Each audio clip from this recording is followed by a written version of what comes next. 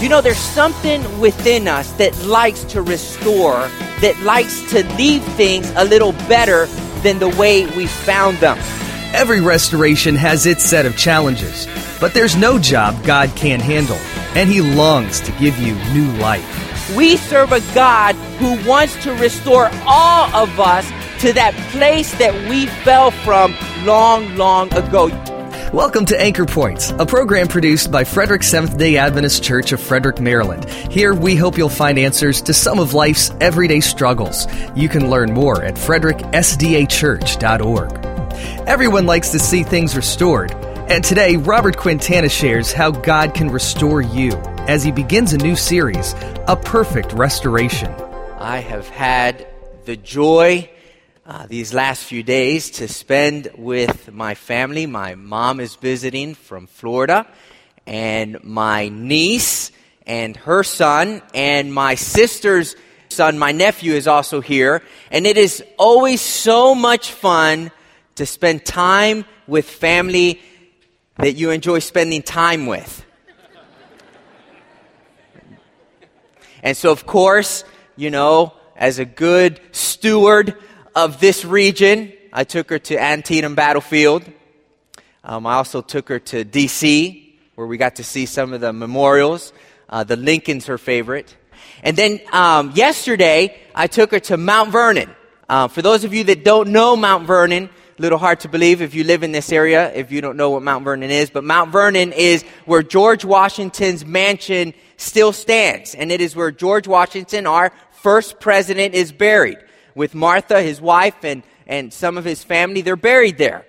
One disappointing thing about our trip, though, to Mount Vernon yesterday was that the side of the mansion that faces the river, the Potomac River, you could hardly see because it was all full of scaffolding. They were restoring that side of the mansion, and so you really couldn't see it, and it made it a little difficult to take a picture that, you know, you'd be willing to take and share. And it was a little disappointing. But I asked one of the rangers there, I said, how often do you restore the outside, the exterior of the mansion? And I was shocked. I thought he would say, 10, 15 years. He said, about every 5 to 6 years they restore the outside of the mansion. I said, whoa. I mean, that's often. That's a lot of maintenance. But when you have something that you treasure, when you have something that you love, that you care for, you maintain it and you restore it as often as you can. There's something within us that likes to restore, that likes to leave things a little better than the way we found them. Any man here have a car in their garage that they restored or that they're hoping to restore someday? I don't know what it is, but I look forward to the day when I have the luxury of doing that. And I know the exact car that I want to restore. I know exactly the car. It is a 1985 Toyota 4Runner. Kind of random. You thought I was going to say like a 67 Chevy or, a Vet or a Mustang. No, I want to restore an 85 Toyota 4Runner. It's the first full year, production year of the Toyota 4Runner. That's what I want to restore.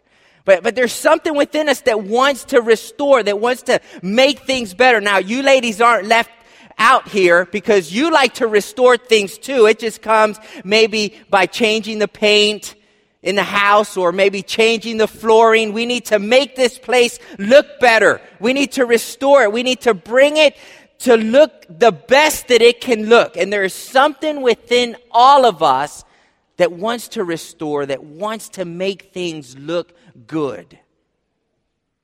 I want to share with you today that we serve a God who longs and desires to restore what He loves, what He cares for most. We serve a God who wants to restore you. We serve a God that wants to restore me. We serve a God who wants to restore all of us to that place that we fell from long, long ago. You might remember it in the Garden of Eden. He created this perfect environment for Adam and Eve and the human race. And unfortunately, they sinned and they fell off of that pedestal that God had placed them on. And since then, God has been trying to restore the human race. ever since then, he has been trying to restore the relationship that he once had with his people. In fact, really, that is what the Bible is all about. All the way from Genesis to Revelation, it is a collection of stories of God trying to teach his people, show his people that I want to restore you. And so in the Word of God, we see the plan of salvation. We see everything that God has gone through in order to restore us back to our original purpose. And this book, a collection of books and letters, is just full of stories of men and women accepting the call to be restored. And unfortunately, there are some stories where individuals or maybe a community or a nation rejected that call to be restored. But today, there is a call for all of us to be restored. Every one of us here, deep down inside, longs to be restored. And it shows itself in all different kinds of ways. And sometimes we think that we can be restored outside of God's will. And we think that we can do things our own way, and this is the way I think I'm going to be restored. But all the while, God says, no. I have a plan for your restoration. And so today what I'd like to do is share with you 3 things that we need to understand in order to allow God to restore us. And so the question that we might all ask is there anything that I can do in this restoration process? Is there anything that I can do? Because, okay, God wants to restore us. What's my part? What can I do? And there are several things that we can do to help God restore us. And those are the 3 things that I want to share with you. 3 things that you need to understand in order to help God bring the restoration to your life that you seek. And so, the first one sounds simple.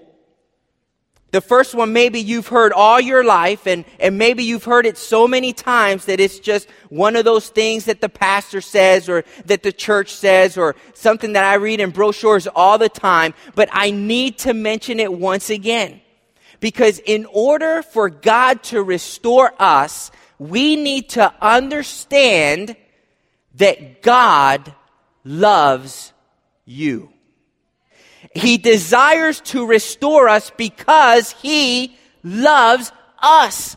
And I know we hear that all the time. For God so loved the world that he gave his only begotten Son, that whoever believes in him should not perish but be restored. We hear it all the time, but it is important, it is imperative that we understand this simple fact that God loves us. You see, because unfortunately, so many of us have grown up in a home or in a society or in our culture where we think of God as this tyrant out there just looking, waiting for you to mess up so that he can punish you. And so we walk in fear of this God and we say, man, I really want to be restored, but I'm not sure that this is the God I want restoring me. And so you need to understand that God loves you. I'd like for you to turn in your Bibles to the book of Jeremiah. Jeremiah chapter 31. I'm reading from the New King James Version today. Jeremiah chapter 31, verse 3. It says this: "The Lord has appeared of old to me, saying, yes, I have loved you with an everlasting love." What kind of love? An everlasting love, an unconditional love, a love that does not end, a love that does not quit, a love that just keeps on and keeps on coming, a love that is everlasting. In other words, God loves you yesterday, today, tomorrow, and forevermore. God loves you. You need to understand, folks, that there has never been, there isn't right now, and there will never, ever be another you. You are valuable to God. And if God loses you, he loses you for all of eternity. You matter to God.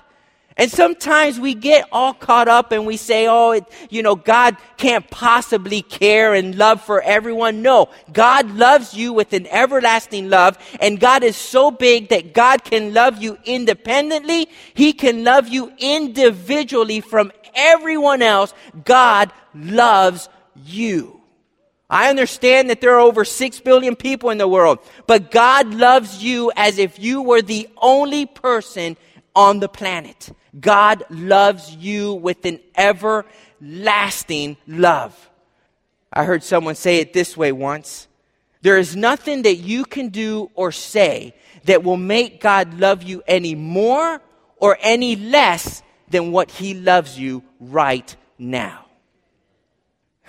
Jesus tells us, if you who are sinful know how to give good gifts to your children, how much more will this God know how to give you good gifts? How much more will this God love you if you love your children, you who are sinful? How about me? God says, I'm perfect. I invented love. And so if you want to be restored, which I would bet every one of us here would raise their hands and say, yeah, there's a part of my life that wants to be restored. Maybe my whole life, I want everything around me to be restored. God, if we want to be restored, we need to understand God loves us. The second thing that we need to understand is this concept of surrender. Now, see, that's difficult for us. This is where a lot of us actually get hung up, is this concept of surrender. You see, because God values your choice. And He's not going to take your choice away. It's true, God could definitely have a bunch of robots running around, controlling their minds, but that's not what God wants. God wants willing people who will love back, who experience this love that He pours out on us. And as a response to that love, we say, man, I want this love. I want to love you back. And so He respects our choice. But then that creates some tension, right? Because as humans who have this ability to reason and to think, and we have this little thing called the will, we have the ability to choose what we want to do or not. And so sometimes when God is out to restore us, the thing that gets in the way is our unwillingness to surrender. And so we need to learn how to surrender. Let me share with you just a couple of passages here that might help you understand this a little bit better. Turn with me to the book of Psalms, Psalms chapter 51. In all of the Psalms, it is David's prayer after he had sinned against God. Psalms chapter 51. In fact, David had just committed murder. He had just committed adultery. He had sinned miserably before God, and David understood something. David understood that if there was any chance for his life to be restored, he needed to do something. He needed to surrender. And so here in Psalms chapter 51, verse 16, he says, "For you do not desire sacrifice, or else I would give it." I've sinned miserably. What you want isn't gifts, God. What you want isn't money. What you want isn't for me to, give more time to the church. All that could be good and all, but that's not really what you're after. Because that in of itself isn't going to restore me. He understands what's necessary for restoration to take place. And so that's why he says, verse 16, "For you do not desire sacrifice, or else I would give it. You do not delight in burnt offerings." No, the sacrifices of God are a what? Broken spirit, a broken and contrite heart. These, O God, you will not despise. David understood that in order for him to be restored, he needed to have a spirit of surrender, a spirit of humbleness. A spirit that said, God, I don't have it figured out. I am in deep trouble here and I need to be restored. Therefore, I surrender. And now God's going to work on different people in different ways. And God's going to lead every one of us to certain places in our lives. And what He's leading you may be different to where He's leading me, or where He's leading you might be different to where He's leading him. But every one of us knows those areas in our lives where God calls us to surrender. And when you reach that juncture in life, you now need to decide, all right, what am I going to do? Am I going to follow the evil dictates of my heart, or am I going to surrender to God's will? I know God loves me and God desires to restore me, but I need to help here in the process, because He's not going to take away my ability to choose. He's not going to take away my will. Therefore, I'm here at this juncture, at a crossroads. What am I going to do now? And in whatever area He might be challenging you in, you have a decision. Am I going to do things the way the world tells me? Am I going to do things the way I think they should be done? Or am I going to surrender and let God restore me? You know, I want my marriage to be restored. So am I going to continue doing things my way, or am I going to surrender to what God is asking me to do, to extend forgiveness, to extend mercy, to extend grace, to shut my mouth and hold back, to not get angry? If I want my marriage to be restored, what am I going to do? Am I going to do things the way I have been doing them, or am I going to surrender to God's will? You know, I'd like for you to go back to the book of Jeremiah, because there's an interesting little story there. Jeremiah chapter 18, where God is trying to get this message across to the people of Israel. Now the people of Israel are in big trouble here. I mean, there's a lot of restoration that needs to take place. They've been doing things their own way. They've turned their backs on God, and they've just been going down the wrong road for a long, long time. And God steps in and He says, listen, I love you with an everlasting love. And then He says, I need you to trust in me, and I need you to surrender. And this is how He gets this message across here in Jeremiah chapter 18. He says, the word which came to Jeremiah from the Lord, saying, arise and go down to the potter's house, and there I will cause you to hear my words. Then I went down to the potter's house, and there he was making something at the wheel. And the vessel that he made of clay was marred in the hand of the potter. And how many of us here today feel as though our lives are just marred? Our lives are not going where they need to go. And it seems like we keep on hitting one brick wall after the next. And we don't seem to be finding the answers that we seek. We don't seem to be finding the love that we're seeking, and we just keep on and it's just the rat race, and it's just day after day, and nothing feels satisfying, nothing feels fulfilling. And it says here in verse 4, it says, and the vessel that he made of clay was marred in the hand of the potter. So he made it again into another vessel as it seemed good to the potter to make. Now verse 5, then the word of the Lord came to me saying, O house of Israel. So now God is speaking here. O house of Israel, can I not do with you as this potter, says the Lord? Look, as the clay is in the potter's hand, so are you in my hand, O house of Israel.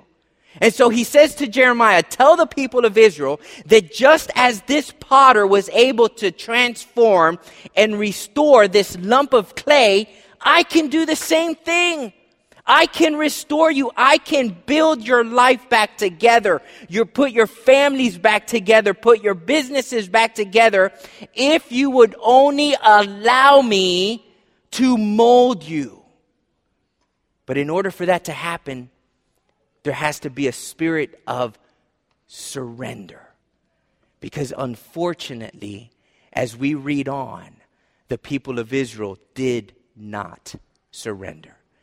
And we're going to read it here in just a second, but when we read this, you're going to say, what? Are they crazy? What are they thinking? And how many times do we do what Israel does here in verse 12? And they said, the people of Israel, that is hopeless.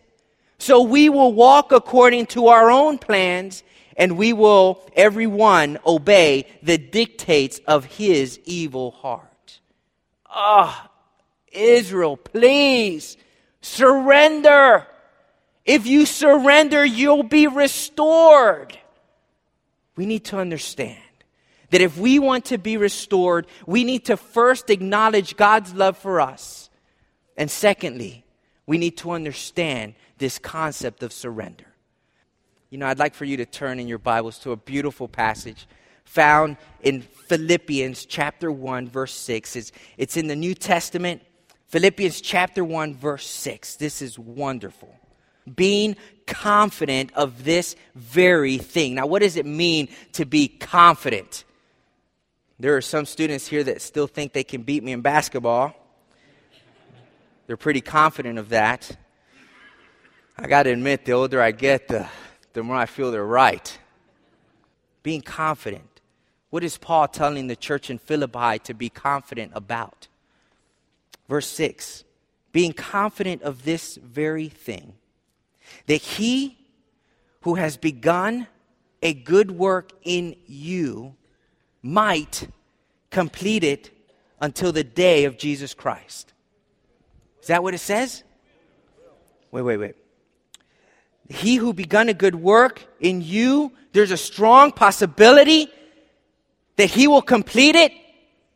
What's it say, my friends? That he will complete it. He will finish it. It is important for us to understand that in this restoration process, because all too often we get discouraged, we get depressed, we think, it's never going to happen, and the devil speaks into our ear and says, he's given up on you. He doesn't care anymore. Listen. The Bible tells us that God, will finish the work that he has started in you. And you are here today because he has started a work in you. That's right. It may be small, maybe big, I don't know, but you're here today. You're listening to my voice on the radio because he has started a work in you, and you need to understand that he will finish that work in you. And so when you fall, when you fail, when you go against God's plans and you think, what was I doing? And you realize that despite that, God loves you. And you realize that I can turn around, I can still surrender and ask for forgiveness and say, God, I am sorry, just like David did. You can know with confidence that God will finish the work which he has started. There's an artist in town. His name's Gavin. A very good artist. I mean, he is phenomenal. And one of the things that he does is that churches in the area, in this region, they commission him to restore statues that have either because of weather or because of vandalism, maybe a nose has broken off or fallen off or maybe some fingers. And they will give him this statue and say, can you restore this statue? And so he'll take that statue. And I was over his house one time when he showed me one of his finished works. And there he had a picture of what the statue looked before, and then he had a picture of what he had done with it. And I looked, and I could not see a crease. I could not see where that nose had fallen off. He had done just a masterful job restoring that statue. My friends, do you realize that we serve the master of all restoration? Doesn't matter where you are in life right now. It doesn't matter in what condition you might think you're in. God can take anything, anyone, anywhere, and restore them. We need to understand that God loves us. We need to understand that we need to practice surrender. Whenever we're faced with that decision, we need to surrender. We need to understand that God will finish the work that he has started. He never leaves a job unfinished. In the next coming weeks, we're going to talk about restoration. We're going to talk about how God restores. We're going to talk about areas in life like health, whether it's mentally or spiritually. We're going to talk about relationships and areas in life where we long for restoration. We're going to learn some basic biblical truths about restoration. But through the coming days and weeks, this is the soundtrack that I want running in your mind. God, restore me. That is the soundtrack that I want playing in the back of your mind is God, restore me. Just restore me to your purpose, to your ideal. God, restore me. Anchor Points with Robert Quintana is a ministry of the Frederick Seventh-day Adventist Church of Frederick, Maryland. If you enjoyed this message, feel free to share it with a friend. You can subscribe to our podcast on iTunes or at fredericksdachurch.org. God longs to make you whole, to restore you completely. Next week, we hope you can join us as Robert Quintana shares the next part of this series, A Perfect Restoration, by showing how that restoration process can begin now.